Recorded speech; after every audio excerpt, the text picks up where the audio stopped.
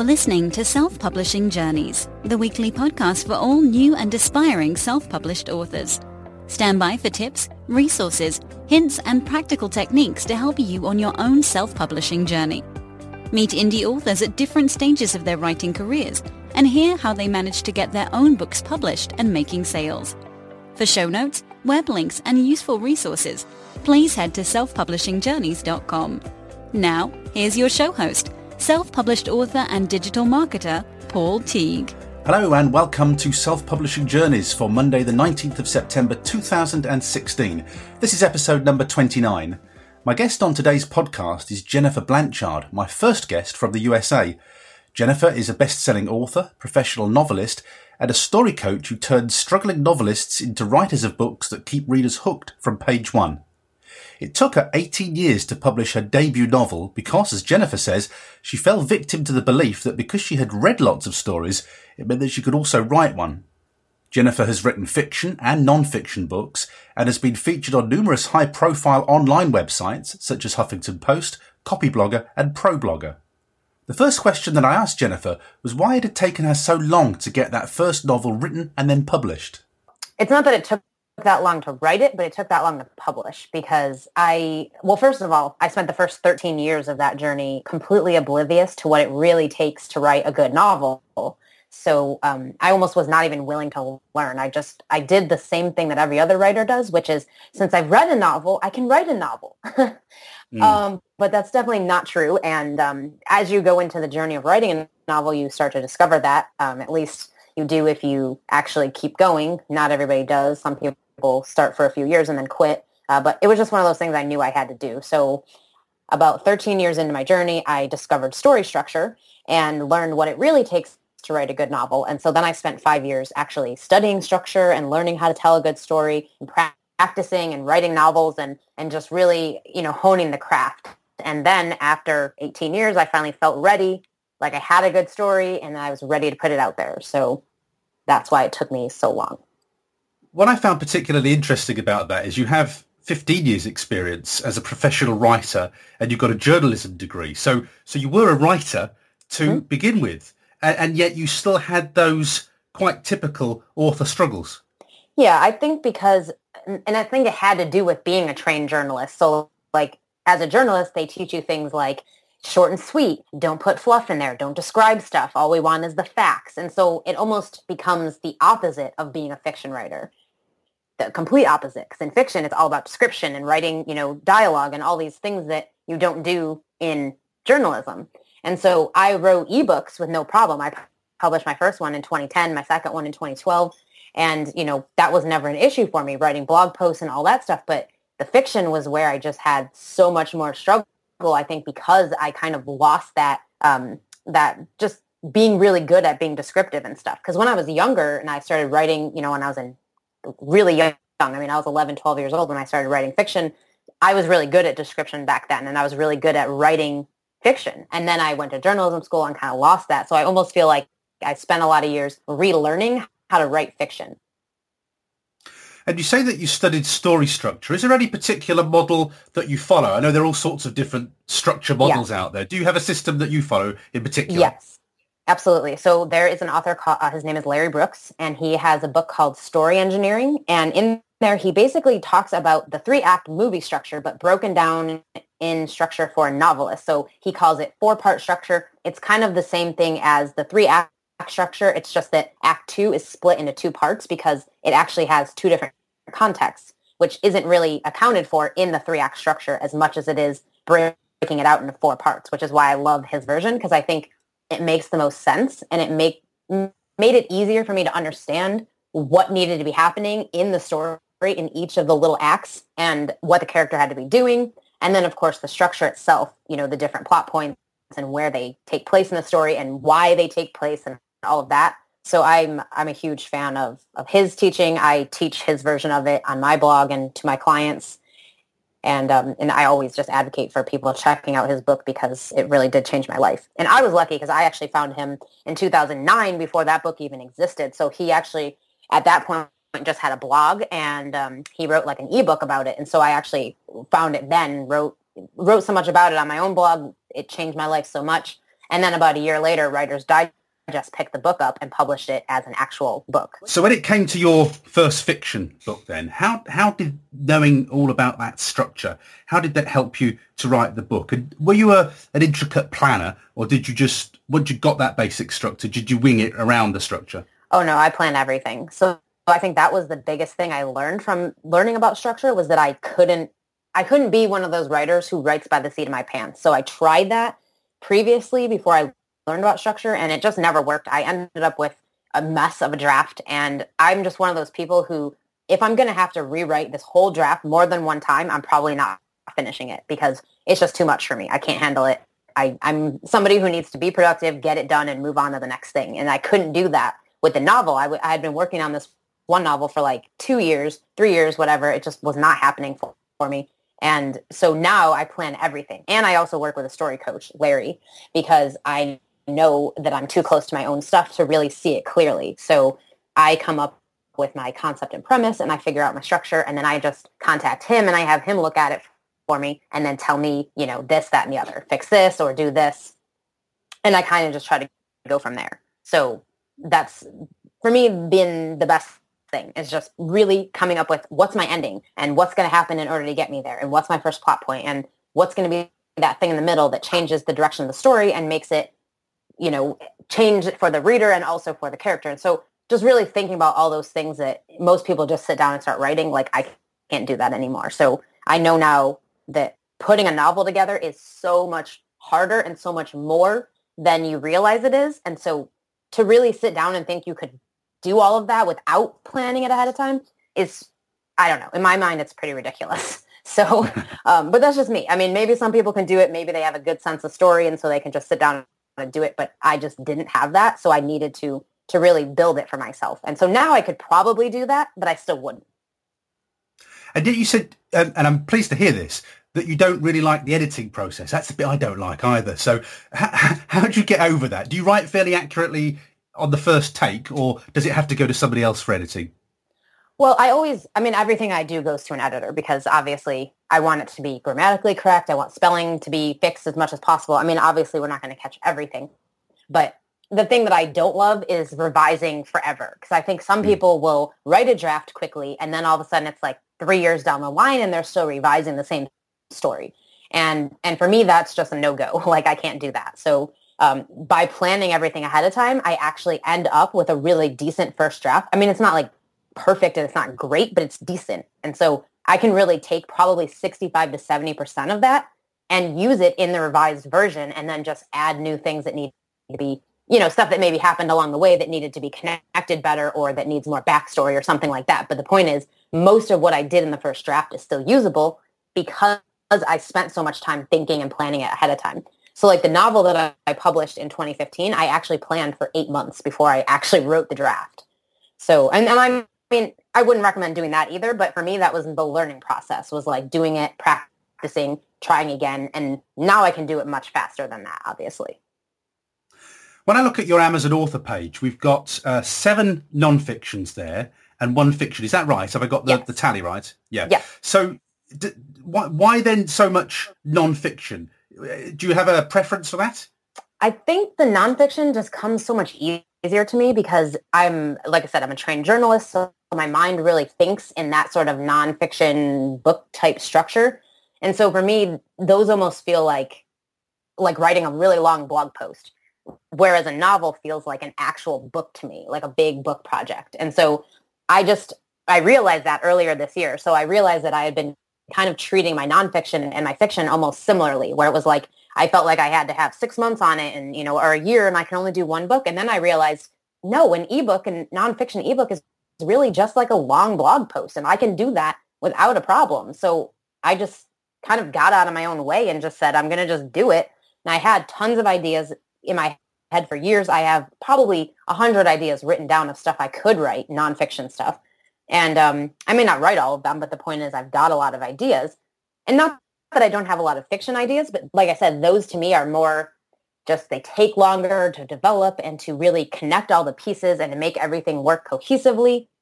And so it's just a bigger process for me. And so I feel like I can do 1 novel a year and do a really good job, but I don't think I could do more than that, maybe 2 maximum.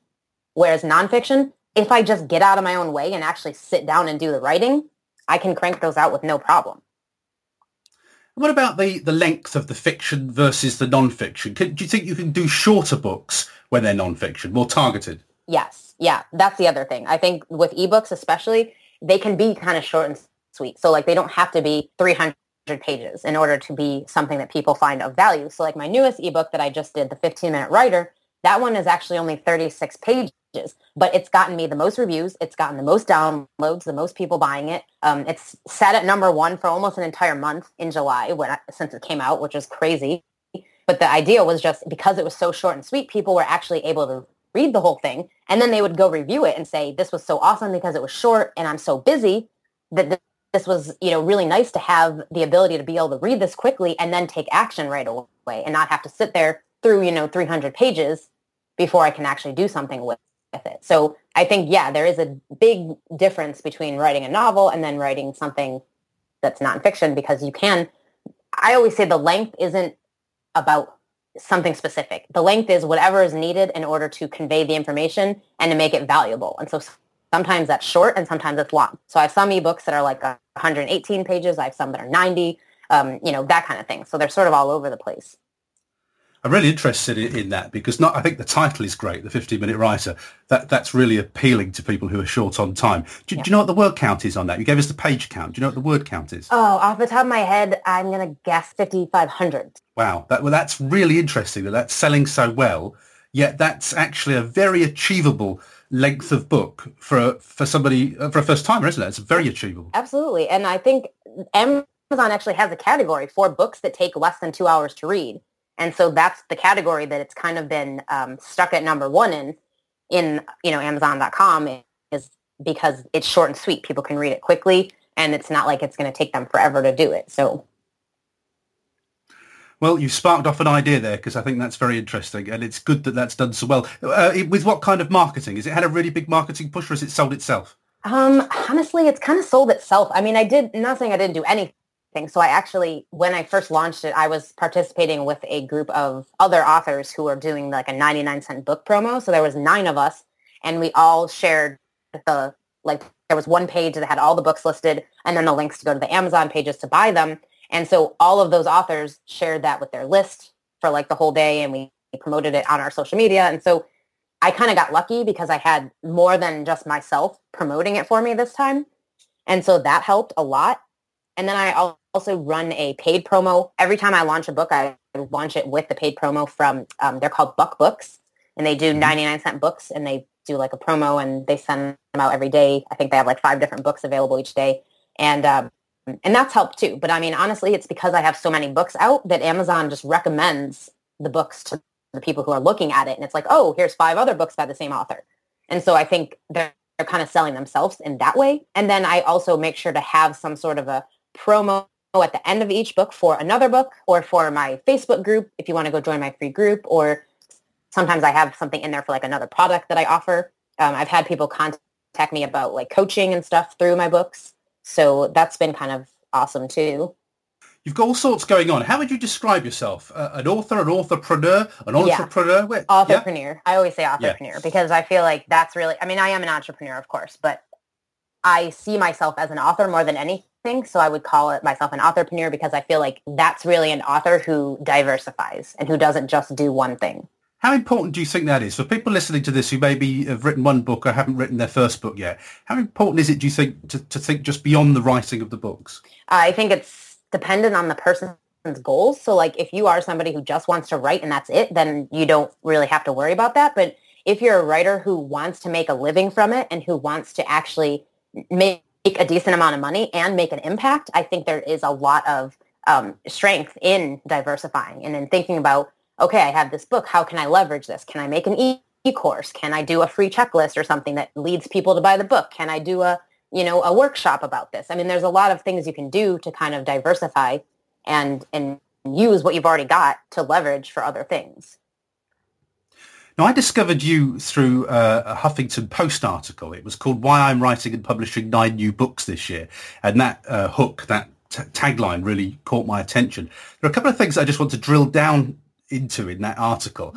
You said there you've got 5 books published at the time, 4 ebooks, 1 novel. You said your books were selling okay, but I was making like $30 to $40 a month on Amazon.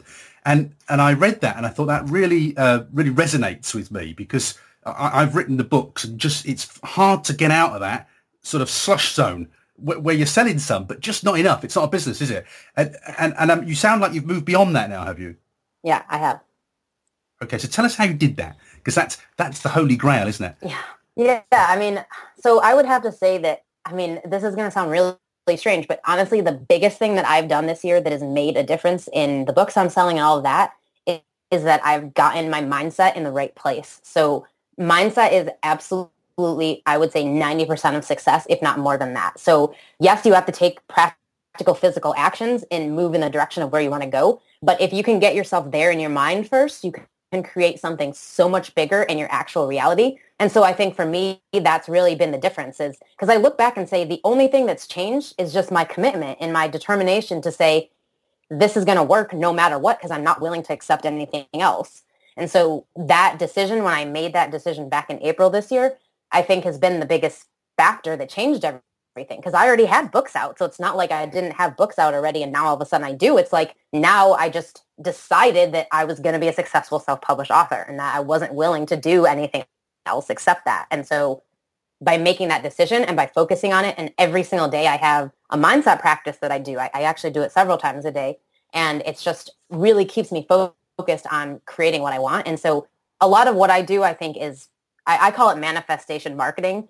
That's kind of my little term for it. But the idea is just using that whole law of attraction thing combined with the practical physical actions to make it work better. And so I feel like that's kind of what I've been doing this year, is like getting my mind in the right place and using my mind to create stuff, and then also taking practical physical actions that tie into those mindset things. And the other thing you said on your blog, you said I was playing small, publishing maybe 1 book a year if I got around to it, acting like I have a million more years to live my life as me. So like you've got all the time in the world. You sound like you've really ramped up your productivity then. Yeah, I did, because I realized that I wanted to be an author who has a huge catalog of books. And so I asked myself in April, am I there? And it's like, no. Am I doing what it takes to be that author? Well, no, I'm not. And that, I think, is the other thing, was I made the decision to be that person right now, even if I didn't see it happening in my reality. And even if it wasn't true yet, I decided that I was just going to act like that person every single day. So whatever I had to do that, I actually have a bracelet that I wear every single day that says, what would a pro writer do?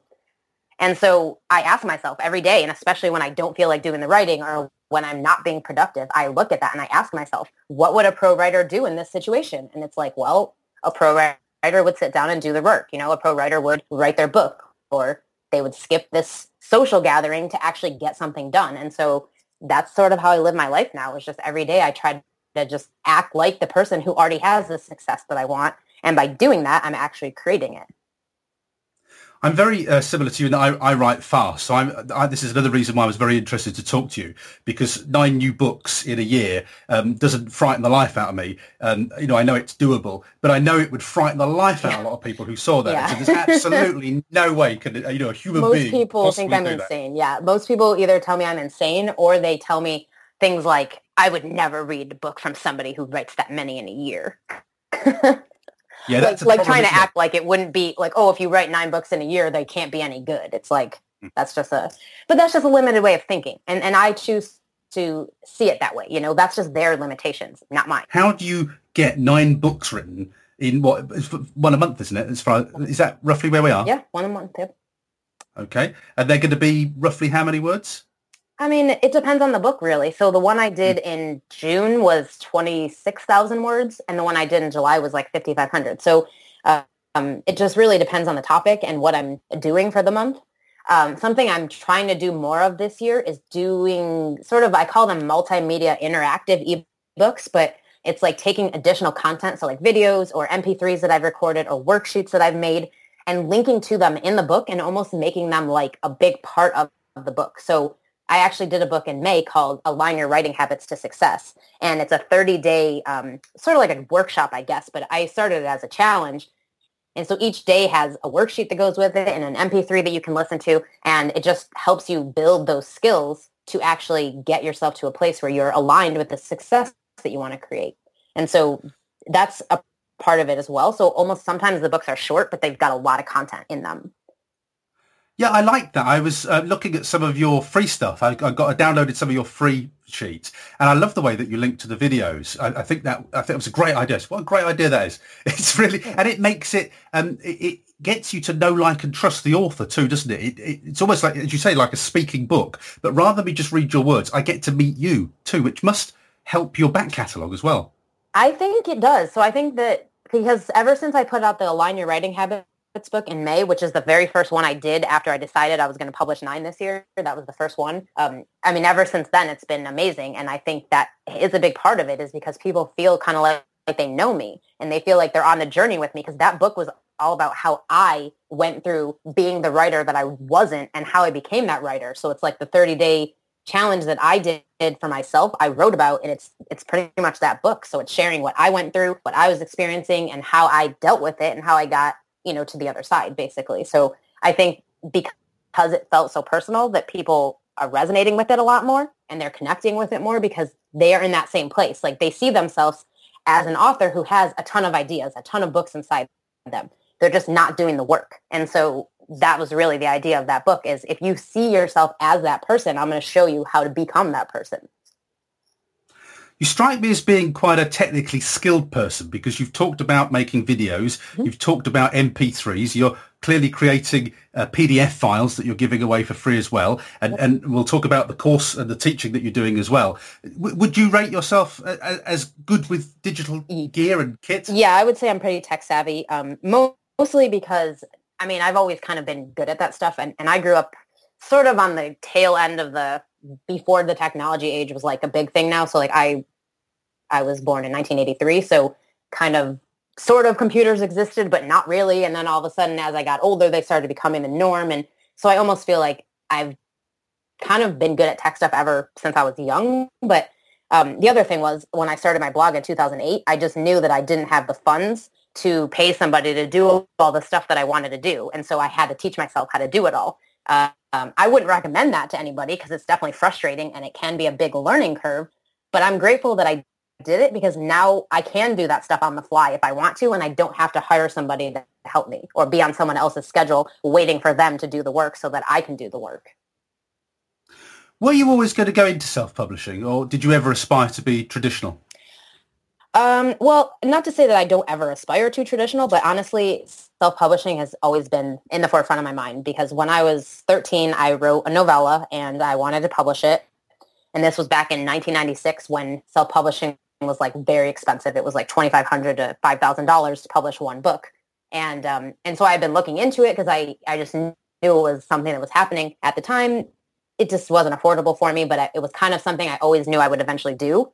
And as I got older and I realized that, like, I'm one of those people who likes having control of their stuff and wants to keep most of that control, it just made the most sense to me. And I feel like if I do ever traditionally publish, it's going to be after they have come to me with a big enough contract that makes it worth my while. Because otherwise, there's no point. I'm doing so well with the self-publishing. Why would I give them my money?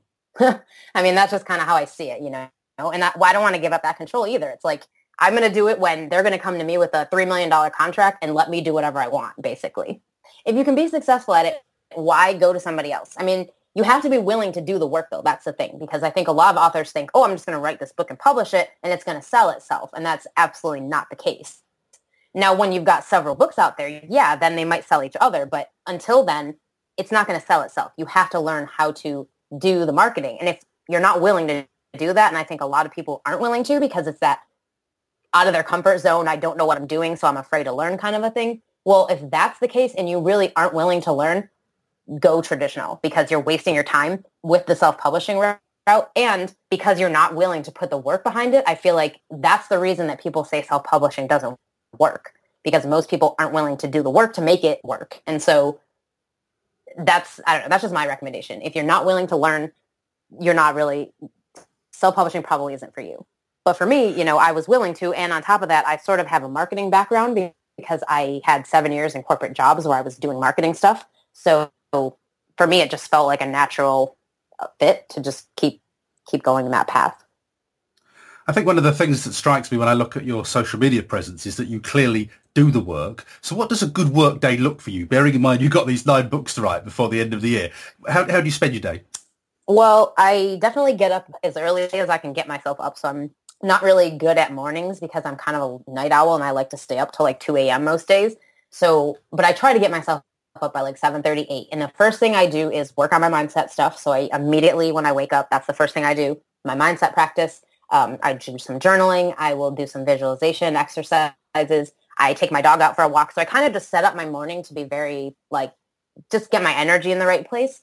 And then the rest of the day is just really focusing on, I would say, my top 5 priorities, which are getting my message out there. It's selling stuff. So whether that's just selling something that I'm charging for or selling something that's free. So just trying to get people interested in a freebie I'm offering. I try to always do my writing as a focus. So I blog every day or most days. I have my book stuff. So I at least do 15 to 30 minute sessions at least once a day, sometimes more, on the book I'm working on at the moment. And I really just try to make sure I'm doing that stuff every single day, no matter what. And it's not always easy, but I think I put a lot of accountability into my life for that reason, so that I do the work. And I'm part of a lot of mastermind groups, and I've got some paid ones and some free ones. And just all of that, I think, helps a lot. And then, of course, it's that question again, what would a pro writer do? Because what would a pro writer do? Well, a pro writer would show up every day and do the work, put their stuff out there on social media, even if no one was sharing it, even if no one even saw it. Like, you're just going to do it like someone is, because that's the idea. Act as if it's already happened. And so that's kind of what I try to do. It's a really interesting concept there. Can I dig into what you do to get your mindset right? Do you use any tools, any apps or anything? Could you just tell us what you use for that? Sure. So so first of all, I do what I call write your reality. So I have a journal, and every single day I write at least a page, but sometimes 2 to 3 pages. And I just basically set intentions for what I want to see happen that day, that month, or just in general. So I'll be saying things like, I'm a, kick-ass author. I am selling 500 books a day. I am, whatever. So whatever I'm trying to create in that moment, I just write it like it's already happened. So it's kind of like that idea of acting as if, pretending it's already happened and just talking about it like it has. So I write that way, and it really gets your mind focused on, this has already happened. This is a done deal. And then some other stuff I do, I've got, like I said, I do some visualization. So I'll do 3 to 4 minutes a day, just visualizing the end result of what I want to see happen, whether that's for a certain goal I have or just in general, my writing life. At night, I listen to Create Wealth and Success. It's hypnosis audio that I listen to, and I got it from my iTunes store. And I listen to that when I go to sleep at night.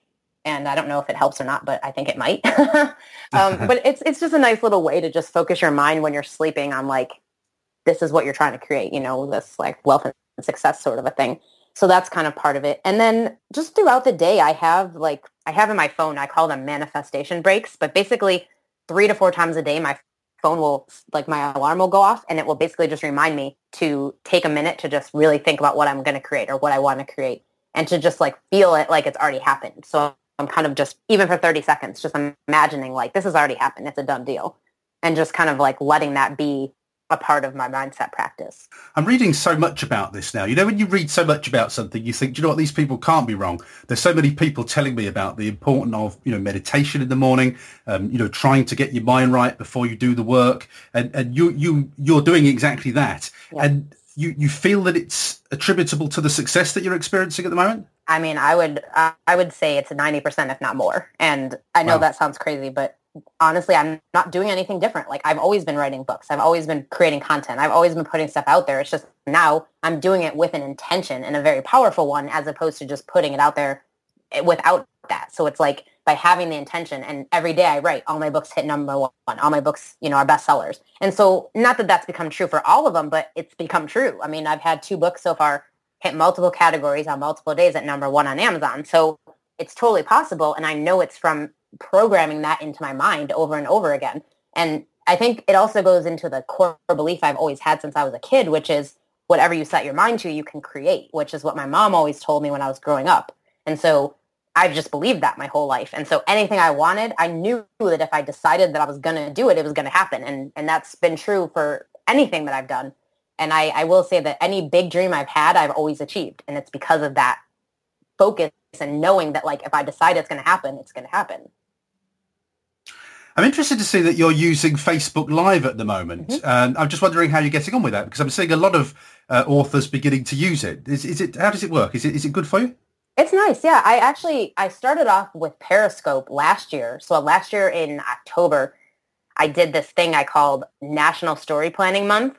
So I set like a specific day. So I actually made up National Story Planning Day. So October 25th is National Story Planning Day. So I did a live workshop that day via live stream. And then I actually did a bunch of live streams that month leading up to Nano, like trying to get people planning their stories before they sit down and write 50,000 words. And so by doing that, I actually realized like, oh, live stream is pretty cool. People can interact with you. And so Facebook, once they started doing the live streaming, it just made sense to move it over there because that's where my audience is anyway. And so, the only problem with Facebook is that the algorithms are kind of messy. So you don't always get the views that you want. But as long as you share them other places, you can sort of ramp that up a little bit. So like I'll do a live stream on my page and then I'll share it to my Facebook group, or I'll share it on my personal page. So that way people are seeing it other places and not just having to come to my business page. You've done the group now, which is write and publish a non-fiction ebook in only 10 days. That title would make many people gasp if they've not written a book before, but you've proven that it's possible. So what are we doing in that course? It sounds like a bit of a boot camp. Are you strict with people? Yeah, so basically what I'm doing is I'm just walking them through exactly what I did in July to get my book done in 10 days. So I have certain, like a checklist for each day of what you should be doing, and each day has its own stuff. Obviously, there's 3 to 4 days where you're just writing and that's it, because obviously you have to write the book and get it out there. So that's a big part of it. But then the other part is actually doing the finishing parts, because I think a lot of times people write the book, but they never go all the way with it. So I kind of wanted to just take that extra step and show them that like it's not that hard to self-publish an ebook if you do the work. So it's like I'm going to have training on how to do a cover design and training on how to actually upload and publish on Amazon, so you can see exactly what to do and not have to be afraid of the tech part, because I think that also happens a lot, is people are very afraid of the tech part, especially if they're not very tech savvy. A lot of the people who are attracted to what I do tend to be older, so like people who didn't grow up with computers or with technology. So they're not as apt to like go out there and learn how to use it. So I wanted to kind of just make it easier for them. And by having a group of people all at the same time doing this, it's more motivational, I think, to keep going and to actually do the work, because you don't feel as alone as you do when you're normally just writing and publishing a book. And then what kind of commitment does this take for you? Because you've got your writing to do as well when you're teaching courses. Does it disrupt the writing at all? No, not at all. Because I do this full time. So, I mean, I have my writing time in my day, and then I have my creation time for the stuff that I'm doing for my workshops. So, I do that stuff in the morning usually. I usually have my writing time later at night, because I tend to just be better focused later at night. And so I try to just do my other stuff during the day, my social media, my content for my workshops, working with my, private clients and all that. And then at nighttime is really the time that I don't do anything other than work on my writing and my books and stuff. So I have my whole day. I mean, for me, that's what I do full time. So it's a little bit easier than it is for someone who's got a day job on top of everything else. You've done well to get that article published in Huffington Post, but you've also got articles published in ProBlogger, Copyblogger, Storyfix. You've obviously got a strategy of getting your content into these high-profile outlets. How do you do that, and how much does it help? Well, guest posting has been definitely the number one way that I've grown my audience and grown my following and gotten my stuff out there. I'm very, very big on guest posting because of that reason. Now, that doesn't always mean that it works great. Depends on where you're guest posting. So like HuffPost is awesome because it's HuffPost, obviously, and you feel like everybody knows what it is. But as far as like getting me traffic to my stuff, it doesn't really do that great for that. So it's more just for exposure, purely because it's HuffPost. So it's like you're on there and it's good. But for me, the best traffic has come from like Storyfix. So like a writing site, a site that's dedicated to writing. Those types of sites have been better for me because my target audience is writers and authors. So it's helped a lot to have guest posts all over the place and not just on big name sites. But obviously you found me from HuffPost, so there is something to say about being on a site like that. Can you tell me a little bit about Storyfix? That's not a site that I know much about. I'm just checking it out now, and I'll put it on the show notes. Yeah, so I mentioned Larry Brooks and his book Story Engineering. So Storyfix is actually his blog. So if you don't want to buy the book, you could go to his blog and literally get all of that content in blog form. And he's just got so much information on there about how to write good stories and just everything. And he has great guest posters too, like James Scott Bell writes for him, and Art Holcomb writes for him, and both of those people are, pretty well known in the writing industry and the screenwriting industry especially. So they, they write for him, and so there's a lot of really good knowledge on his site, and that's why I'm a big fan of it. And because it's aligned with my audience, when I write for his site, I get a lot of new email subscribers and stuff like that, which is also good. Well, I'm subscribing to the FeedBurner feed on that right now as we speak, because I can see how good that's really good. It's a very good little site, that. So thank you for that. I shall look at that. What else then do you use in terms of, do you use podcasts? Do you listen to podcasts? I do listen to some podcasts. I'm actually trying to get more into that because I want to actually have an idea to create a couple of podcasts myself. So that's something I'm sort of working on at this point. Honestly, as far as podcasts go, the biggest one I would say, I listen to a couple that are not writing related, but there's one called Success Smackdown, and it's by this really awesome entrepreneur that she's my mentor, and I'm working with her right now in a program. But she's awesome. She is very motivational. Her stuff is amazing. She has 47 books on Amazon, so she's extremely successful as well. And she just motivates me because she's so much like I am as far as like just shut up and do the work. That's kind of how she is. And so I love her stuff. There's another podcast, I think it's called Writership or Writeship. I can't remember the exact name, but it's a good podcast, and it's very much all about writing, a lot of stuff with like screenwriting and things like that. So it's very interesting podcast. Mostly for books though, I would say, oh man, there's just so many. I mean, Larry has a whole series. So he also has Story Physics, Story Fix, and those are also really good writing books. Some other ones that I have liked over the years, just in general. So there's one called The Writer's Idea Book, and it's by Jack Heffron. He's a Writer's Digest author. That one is it's mostly nonfiction, but it's all different writing prompts and giving you ideas for like getting started, which I always liked it for that reason. Some other good ones, there's actually a series called Write Great Fiction. It's also a Writer's Digest series, and they actually have some on dialogue and description and setting and just very specific craft-related stuff, which I find to be helpful because not everybody is good at everything, so you can almost pick the thing that you don't know how to do that well and then read that book. So I really like those. There's a couple of screenwriting books that I think are interesting, only because I know this sounds weird, but writing a novel is not that different than writing a screenplay. It's just the terminology is different and the formatting and like the description and stuff. But as far as the structure goes and like what has to be happening in the story, very similar, which is why I recommend studying movie structure, looking at, watching movies and stories and how they unfold on the screen, not just in a novel, but really watching that visually and seeing it. Because I almost feel like you can see it better when you study a movie because you're watching it versus reading it and getting lost in the words. So I'm big on that. So the screenplay books, there's one called Screenplay, I think it's called. I guess I'd have to look it up. It's Sid Field. So if you just look up Sid Field, he's pretty much the go-to in the screenplay industry. I think it's called Screenplay. And then there's one, Something Startling Happens. It's by Todd Click. And that one actually gives you breakdown of like 120 different story beats and like what should happen in each of those moments to make the story work. So that's another good one. I want to talk to you about branding because your site, I'm guessing that blue is your branded colour. Looking at the site, that's presumably intentional, is it? Yeah. So my website needs to be fixed actually. So I'm in the process of redoing it. I just got some new pictures done recently and I'm working on new copy right now. But yeah, my favorite color is blue, and I'm pretty much, that's the only color I resonate with. So I just decided that my branding had to be blue in some way. Not everybody likes it, but I don't really care. It's your site. Exactly. If you don't resonate with it, then hey, you can go somewhere else. There's plenty of other people who talk about stuff that I talk about. And that's kind of how I see branding now. It's like, it's all about being who you are and doing what you care about and what you love and sharing your true message.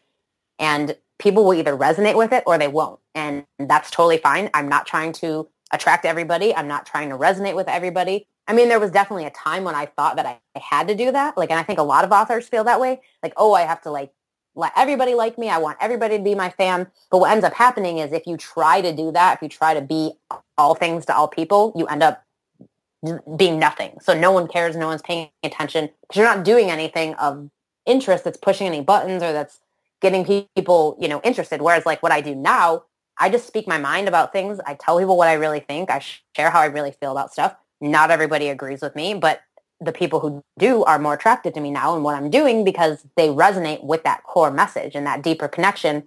It's not just about, putting books out there. It's like there's more to it. So I think, with the branding thing, you really just have to be who you are, do you, and those people who are meant to be your audience and people who are meant to read your stuff will absolutely be attracted to it. It's like that authenticity thing, like just being authentically you is what attracts people. The other thing I noticed, I was reading a blog post about how you had your photographs done. I think you got a friend or a colleague in to take the photographs. Yep. I just think it's really interesting. I did the thing with the photographs too. And it's one of the things that strikes me about your site, that you've got all these photographs with you holding books and doing all three things. And I just wondered how important you feel that is for authors to get something like a Photoshop shot done like that.